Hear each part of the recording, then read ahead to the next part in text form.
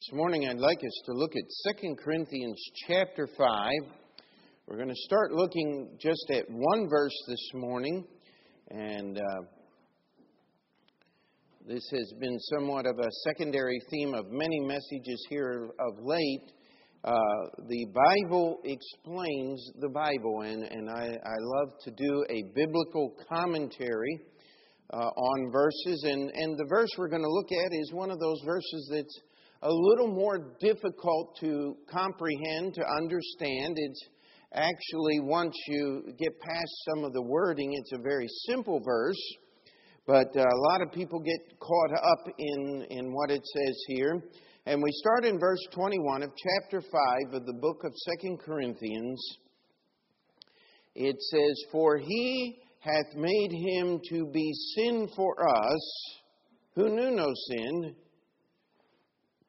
that we might be made the righteousness of God in him." Let's just go through that one more time. "For he hath made him to be sin for us, who knew no sin, that we might be made the righteousness of God in him." Now, of course, you have to read the context there to find out where those pronouns to whom they refer. And the first, he, of course, is God the Father. The second pronoun there, him, is talking about Jesus Christ. So God has made Jesus Christ to be sin for us, because Jesus knew no sin, that we might be made the righteousness of God in him. Now, I've heard of preachers preaching, not many. I don't listen to preachers who don't study their Bible purposefully. Try not to listen to them. But I remember years and years ago hearing something, I think it might have been on television set when I was a teenager or something, and the preacher was just going on and on and on about how that God had taken Jesus and made him an adulterer and a murderer and all of these things. And he was using this passage as his text. Now, I don't know anything that could be more blasphemous. That's not what it is saying.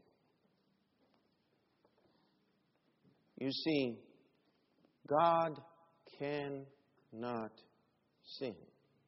If he sinned, he would cease being God. And so as we read this verse, it says he made him to be sin for us. And there's another difficult passage. It's very much in parallel, very connected to this. When God was talking to Cain after he had after he had refused to offer the proper sacrifice before he had murdered his brother, he said, "Listen, if you do well, you're going to be in charge." He said, "If you don't do well, sin lieth at the door." And again, many strange and sundry understandings had come there, but this word sin in both of those passages is used the same way. It's used to talk about the sacrifice for sin. Jesus was the sin sacrifice. And of course, you don't have to read your Bible very far to get that understanding, to know that that's what Jesus was talking about. And what I want us to do is just look at this passage here.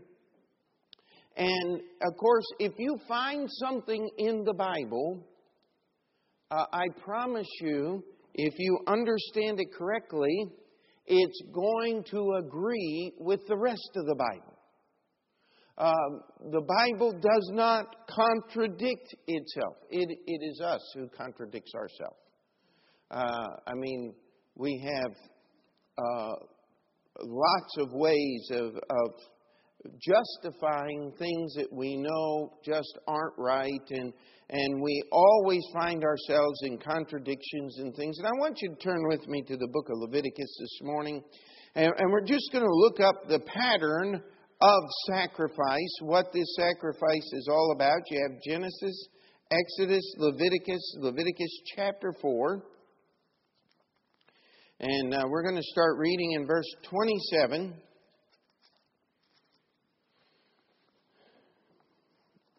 Of Leviticus chapter 4. And if any one of the common people sin through ignorance, while he doeth somewhat against any of the commandments of the Lord, concerning things which ought not to be done, and be guilty, or if his sin which he has sinned come to his knowledge, then he shall bring his offering, a kid of the goats, a female without blemish, for his sin which he has sinned. And he shall lay his hand upon the head of the sin offering, and slay the sin offering in the place of the burnt offering. And the priest shall take of the blood thereof with his finger, and put it upon the horns of the altar of the burnt offering, and shall pour out all the blood thereof at the bottom of the altar. And he shall take away all the fat thereof, as the fat is taken away from the sacrifice of peace offerings. And the priest shall burn it upon the altar for a sweet savor unto the Lord. And the priest shall make an atonement for him, and it shall be forgiven him. Now, there are many different types of sacrifice. There are even different types of sin sacrifice in the Bible, but this is typical of what would happen. The guilty person would acknowledge, number one, that they were guilty. And because of that guilt, there was a debt that needed to be paid. There was a demand by the law that was broken. There was a price that had to be paid. And they would bring, in the case we just read, a kid of the goats, a baby goat, a female, without blemish. And they would bring that to the door of the tabernacle and lay their hands upon that little baby goat and confess their sins. Then the priest would take that goat and he would kill it. He would pour the blood out at the bottom of the altar. Before he did that, he would paint the blood with his finger upon the four horns of the altar, and then the animal would be cut up and it would be put onto the fire that was going there, and it would be burned in sacrifice to the Lord. So the pattern is we see the acknowledgement of the debt owed, bringing the price that the law had demanded, the death of the sacrifice, and by the way, we won't chase this all the way through the Bible, but animals were precious. Read the book of Job. They were the measure of a person's wealth. The shepherd that Jesus talked about in one of his parables left 99 sheep in the wilderness and went and found that one little lamb that was lost. And so there was not, as you and I would think of today, we would go, 99 sheep, one lost, 1% lost, the cost of doing business, forget the little sheep, don't worry about it, and move on. No, that's not the way they thought. Every little animal was precious. And this animal would be given in a sacrifice. Now, I want you to think about this. Once this process was gone through, it says there was an atonement made and forgiveness was granted. Now, if you went to all this trouble to confess your sin, to bring that animal to the door of the tabernacle, to lay your hands upon it and make a public testimony of what you've done. And by the way, go through your Bible, the door of the tabernacle was one of the busiest places in the children of Israel's living. That's where everybody was. That's where everything happened. If you had any judgment that needed to be done, if you had a conflict, if there was trying to find out what was going on in the nation of Israel, it all happened right there. And so when you made that public testimony, it wasn't a private thing. It was a very public thing. And people knew what you had done. You presented the sacrifice. You watched the death of that animal, and as it was cut up and its blood was poured out and all of these things. This was the sacrifice. Let me ask you a question. Do you think you were making plans to repeat the same offense as you were offering the sacrifice? No, there was inherent with the sacrifice a promise, a pledge that by God's grace, I'm not going to be here tomorrow doing the same thing that I did today. There was a promise. It was, like I said, built right into this thing that, hey, if I'm going through all of this, I'm not just going to go out willfully, do it all over again. This is a change. You see, when you are forgiven, things change. Amen? It's a changed life. Now, this is the pattern of the sacrifice in the book of Leviticus. Let me ask you a question. Let's go back to our verse. For he hath made him to be sin for us, who knew no sin, that we might be made the righteousness of God in him. Could I ask you a question? Does what Jesus did on the cross, a pattern, or does it follow the pattern of what we just read in the book of Leviticus? Surely does. Was there a debt that was owed? What does the Bible say? If you know Romans 3:23, say it with me. For all have sinned and come short of the glory of God. How many of you know Romans 6:23? For the wages of sin is death, but the gift of God is eternal life through Jesus Christ our Lord. You see, all have sinned. There is a penalty for sin. Someone said, well, why couldn't God just allow one sin into heaven? How many of you read the book of Genesis? How did it all start out?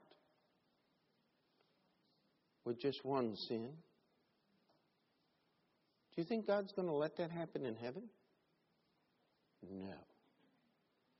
You see, if you excuse one in order to be just, you must excuse them all. That's why God makes no excuses for any sin. It wearies me to the depth of my soul when we approach God and say, well, you know, God understands about sin. He knows that we can't live perfectly, and so He understands. And my answer always is yes. He understands so much that He sent Jesus to the cross. That's how much He understands. You see, God will not allow one sin to go unpunished. If you do not accept what Jesus Christ did in your place, then it will be your job to try to pay for your sin. We just finished Easter Sunday, the resurrection of our Lord from the dead. The reason He was sacrificed was to pay the sin debt of all the world. Let me just read Isaiah 53 to you, verses 10 and 11. It says, Yet it pleased the Lord to bruise Him. He hath put Him to grief. When thou shalt make His soul an offering for sin, He shall see His seed, He shall prolong His days, and the pleasure of the Lord shall prosper in his hand. He shall see the travail of his soul, and shall be satisfied. By his knowledge shall my righteous servant justify many, for he shall bear their iniquities. That was the prophet Isaiah. He wrote those words over 600 years before Jesus was led to Calvary's Hill. And yet the Bible tells us that in the mind of God, Jesus was crucified from before the foundation of the earth. Why would it please God to see Jesus suffer? That's what the verses say. Well, it's very simple. If Jesus suffered in our place, then you and I don't have to suffer. I mean, we look at what God is doing and His love. There was a debt that had to be paid. There was a debt that was owed. The laws of God had been broken, and it had been broken by every human being that ever lived. Every once in a while I'll run into someone and they'll think they're saying something cute like I've never heard it before. If only Eve hadn't eaten the apple. And I'm sitting here going, oh my goodness. You know, why don't you look it up in the dictionary and try to find out something more dumb and biblically ignorant to say? Number one, it wasn't an apple. It was the fruit of the tree of the knowledge of good and evil. And you say, what was that? The fruit of the tree of the knowledge of good and evil. Amen? If it were an apple, God would have said so. But don't you understand that every living human being has copied what Adam and Eve have done? We have all chosen sin.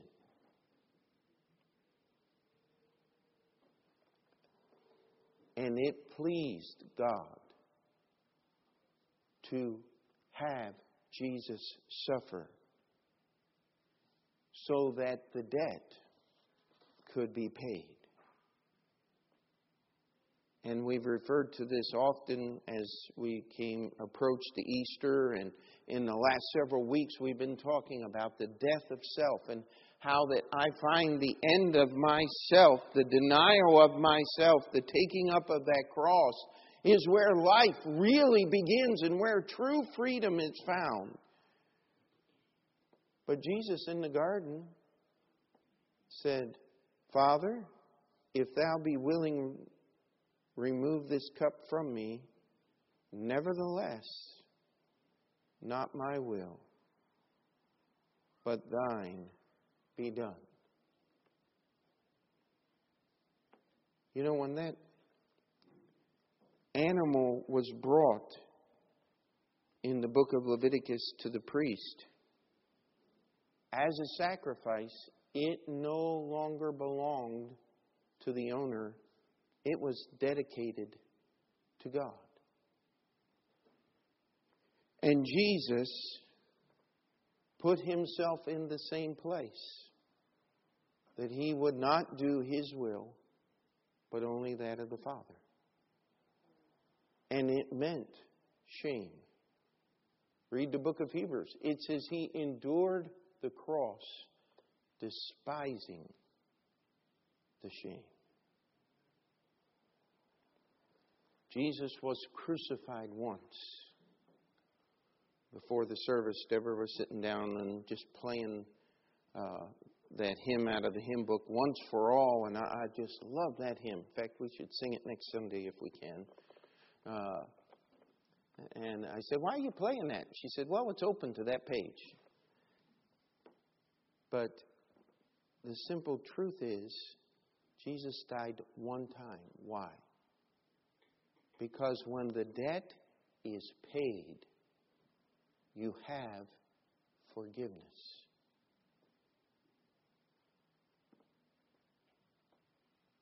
Colossians 1:20 says, and having made peace through the blood of His cross, by Him to reconcile all things unto Himself. By Him, I say, whether they be things in earth or things in heaven. You see, Jesus died on the cross in perfect fulfillment of the picture of the living example under the Old Testament law. He paid the price for sins, and then there comes this thing called forgiveness. Now, we often use this word. Someone will come, maybe in a marriage, the husband will come and he'll say some of the greatest words that you need to learn. I'm sorry, please forgive me. I was wrong. Guess what? It won't hurt for the wife to learn those words too. Amen? In fact, if you're going to get along with any other human being, it would help to learn how to say and use those words, would it not? But what happens? The next day, it happens again. You didn't mean that when you asked me to forgive you. You had no idea. You keep doing it over and over. And we go back and we dig it up all the time, don't we? You see, that's not the word forgiveness. Forgiveness means it's finished. It's over. It's paid for. You see, that is the pattern.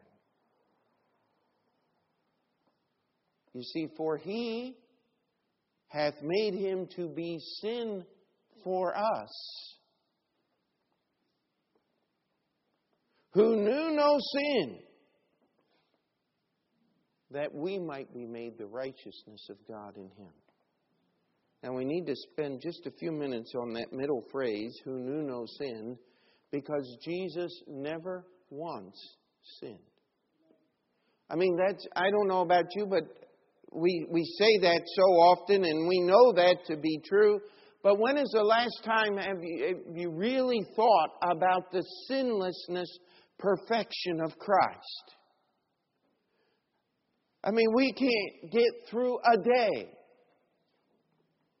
without thinking thoughts, without doing things that are against the Bible. I mean, I don't know about you, but,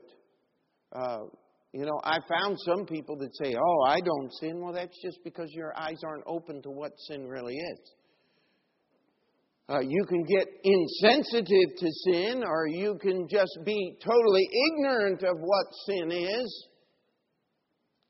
But let me tell you something. We sin all the time. How many of you ever did something wrong trying to do something right? I mean, we've all been there. In fact, I would hope that in your accounting of sin in your life, that most of your sins would be of that category. Amen? It's just like somebody said, well, I didn't mean to. Well, if you meant to, we'd be looking at a whole other issue now, wouldn't we? And we talk about our sin, but it says, who knew no sin. How many times in the 3.5 years of Jesus' public ministry we have recorded in the gospel? And John said that if everything were to be written, the world itself could not contain the books. We have a very summary account. But how many times in Matthew, Mark, Luke, and John is Jesus falsely accused by sinful, wicked men of doing something wrong? And yet He never responded wrong. I mean, stop and think about that. His own disciples didn't get it. And didn't get it. And didn't get it. And by the way, the only time they really did get it was after it was all over. Here they are. Jesus has explained to them about the cross. And James and John's mother comes up and says, hey, when you're in your kingdom, can I have James on one side and John on the other? I mean, that would just be really nice. Could you do me a favor? I mean, stop and think about that.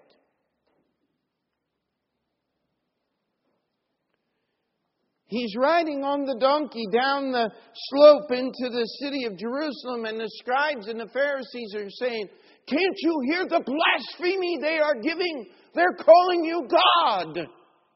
And Jesus says, if these would hold their peace, even the stones would cry out. And yet He never responded wrong. As they were nailing Him to the cross, it was, Father, forgive them, for they know not what they do. He who knew no sin. He suffered in our place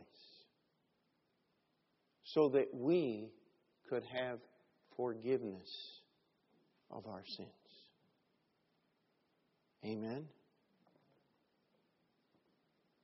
But yet that's not where the verse ends. It says that we might be made the righteousness of God in Him. You see, God had established the pattern of the law because in His mind and in His understanding and in God's infinite wisdom, He had already ordained the cross. The law was the picture of the cross, not the other way around.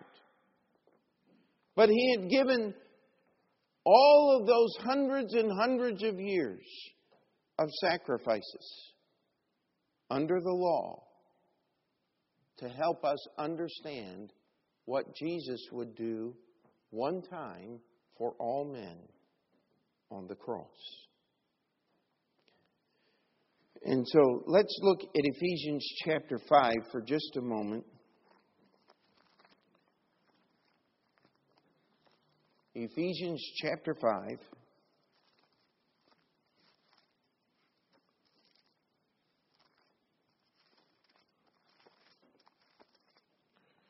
In verse 2, it says, and walk in love. Ephesians 5:2, and walk in love as Christ also hath loved us, and hath given Himself for us, an offering and a sacrifice to God for a sweet-smelling Savior. And walk in love as Christ also hath loved us, and hath given Himself for us, an offering and a sacrifice to God for a sweet-smelling Savior. I want you to understand something. There is a debt owed. If you are here today and you have trusted Jesus Christ as your Savior, you know what that means? He paid your sin debt for you. He willingly gave what you could never give. He willingly paid what you could never pay. If you tried to pay for what Jesus Christ did, you would have to go to hell for all eternity. That's what the Bible teaches. The person who refuses Christ's payment is sentenced to hell for all eternity. That makes what eternity in hell is equal to what Jesus did for you. Amen? Are we together on that? Because God will accept what Jesus did in lieu of eternal punishment. That's what it means when it says, and He made Him to be sin for us. He made Him to be that sacrifice for sin. He paid the debt for sin. He took all of our sins upon Himself. He bore our iniquities because He knew no sin. He was the perfect Lamb of God. that we might be made the righteousness of God in Him. I remember meeting a preacher one time, and I actually read it in several books, and said, you know, I don't know how you Baptists do it. You believe that once you're saved, it doesn't matter what you do, you're always saved. Amen. Yes, that's what the Bible teaches. But how do you make people live clean lives? If you can't threaten them with the loss of their salvation, what is their motivation to live a clean life? I mean, if I could go out and do anything I wanted, I would. And I'm sitting here going, what kind of salvation do you have? You see, my debt is not a debt of fear. It's not a debt of retribution. It's not a debt that is a crushing weight and makes me nervous and fearful every day. My debt is a debt of love. We love Him because He first loved us.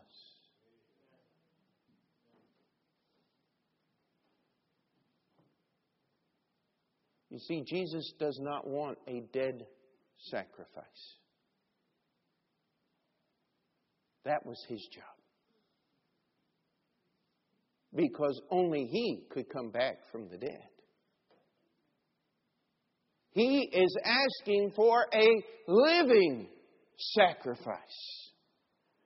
And that's what this verse means, that we might be made the righteousness of God in Him, that we might live a righteous life, that we might show the world the righteousness of God through the sacrifice of Jesus Christ. I want to challenge you today. That is an incredible responsibility. I've met many over the years, and they've said, Pastor, I would get saved, but I can't live the Christian life. There's just no way that I can do all those things that the Bible says I'm supposed to do and stop doing all those things that the Bible says I'm not supposed to. How many of you have read Romans chapter 7? Paul talks about that struggle there. The only way that we have victory over sin is through the blood of His cross. The only motivation that will allow you to lay aside sin and live for Christ is understanding the love that He showed me when He died in my place. You see, there is a debt paid, a debt owed. It's not of sin, because if you've trusted Jesus Christ as your Savior, He has forgiven you for every sin that you've ever sinned. Amen? But my debt is a debt of love. He loved me. You know what the natural response to true love is? Is loving back. That's what the picture, that's what the actual is. Well, how do I repay that debt of love to God? Then said Jesus unto His disciples, if any man will come after me, let him deny himself and take up his cross and follow me. Romans chapter 12, it says, I beseech you therefore, brethren, by the mercies of God, that ye present your bodies a living sacrifice, holy, acceptable unto God, which is your, let's say that word nice and loud, reasonable service. Why is that a reasonable service? Because He died in my place. You see, that's why we Baptists have an empty cross in our church. Because it's been paid for. We don't believe in crucifixes. Because we don't have to recreate the death of Christ. It was done once. He despised the shame. So should we. Because He endured that shame on our behalf. But He did say on the cross, it is finished. He said, it is your reasonable service. And by the way, I can't go back. Because Jesus never went back. Amen? Hebrews chapter 12 says, for consider Him that endured such contradiction of sinners against Himself, lest ye be weary and faint in your own minds. You will be overwhelmed with this life from time to time. There will come things that you just say, there's no way I'm going to get through this thing. Oh, wait a minute. You don't have to. He already did.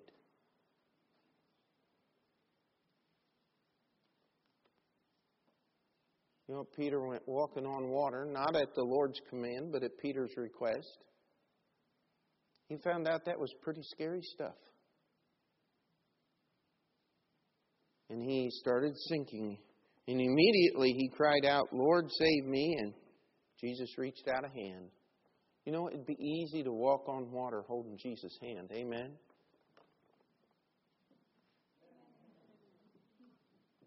We're not trying today, all right?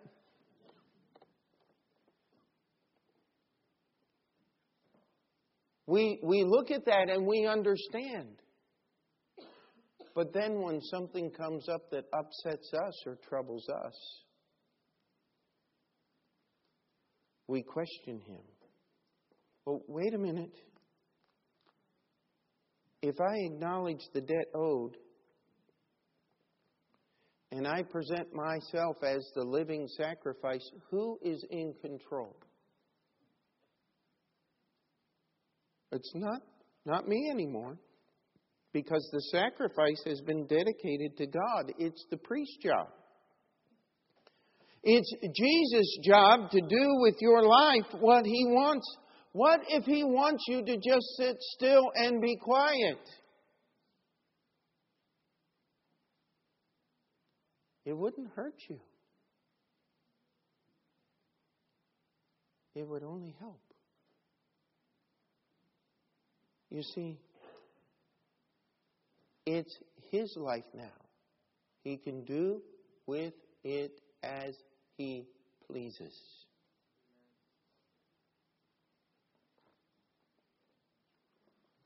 You see, that's how I get to the death of self. And then you know what happens?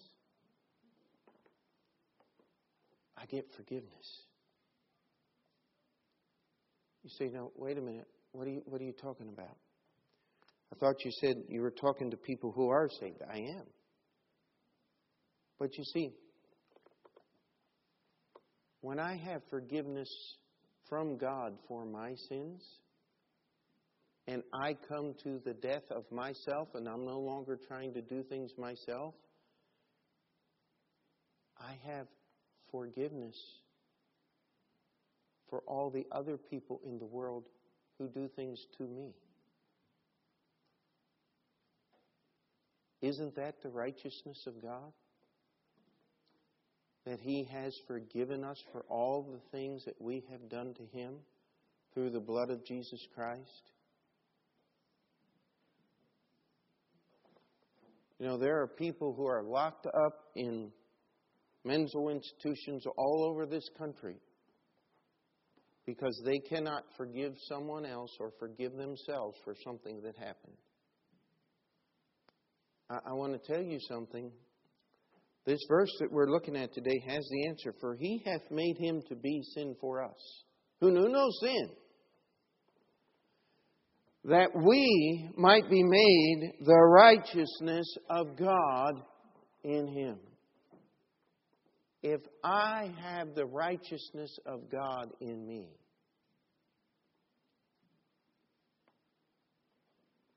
am I going to run around judging every other person and being mean and hurtful?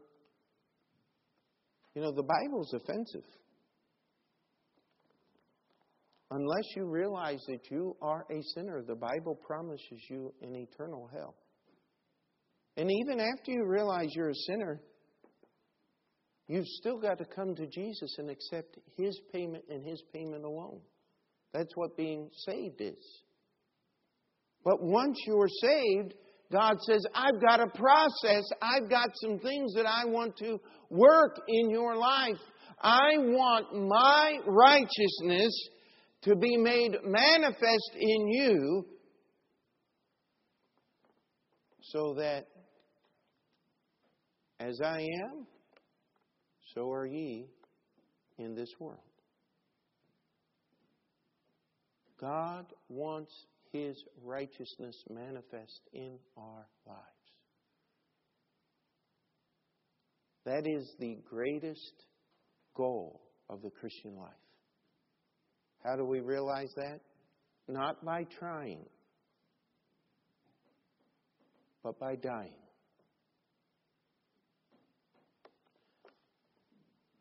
Not by sitting down and trying to think of what I can do to be a blessing to other people, but by making my body, my life, that living sacrifice, and being under His direction and under His control. Am I going to do that perfectly? No. That's why He gives us life. Because when we mess up today, He gives us tomorrow to try again. It's getting rid of me and letting the world see Him. If I have forgiveness for my sins from God, guess what? I will have forgiveness for others for their sins against me. It's got to be there. That's why Jesus, when He taught the disciples to pray, He said, forgive us our debts. Not debts, that's the traditional version. Forgive us our sins. One is debt and the other is another word, but excuse me. As we forgive those who sin against us. How does that work? He forgave me for all my sin. I'm not going to hold something against someone else. Because how many sins did Jesus pay for on the cross, my friend? All of them. So I'm going to defer that situation to the Savior. Amen?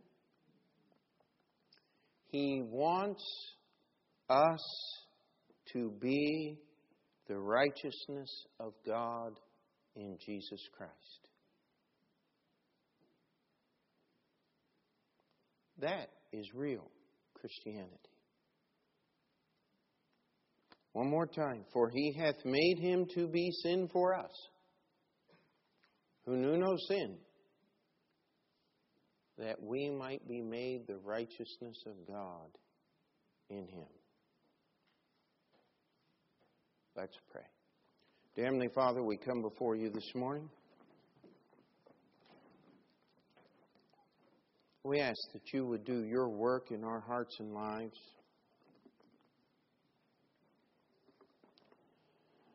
That You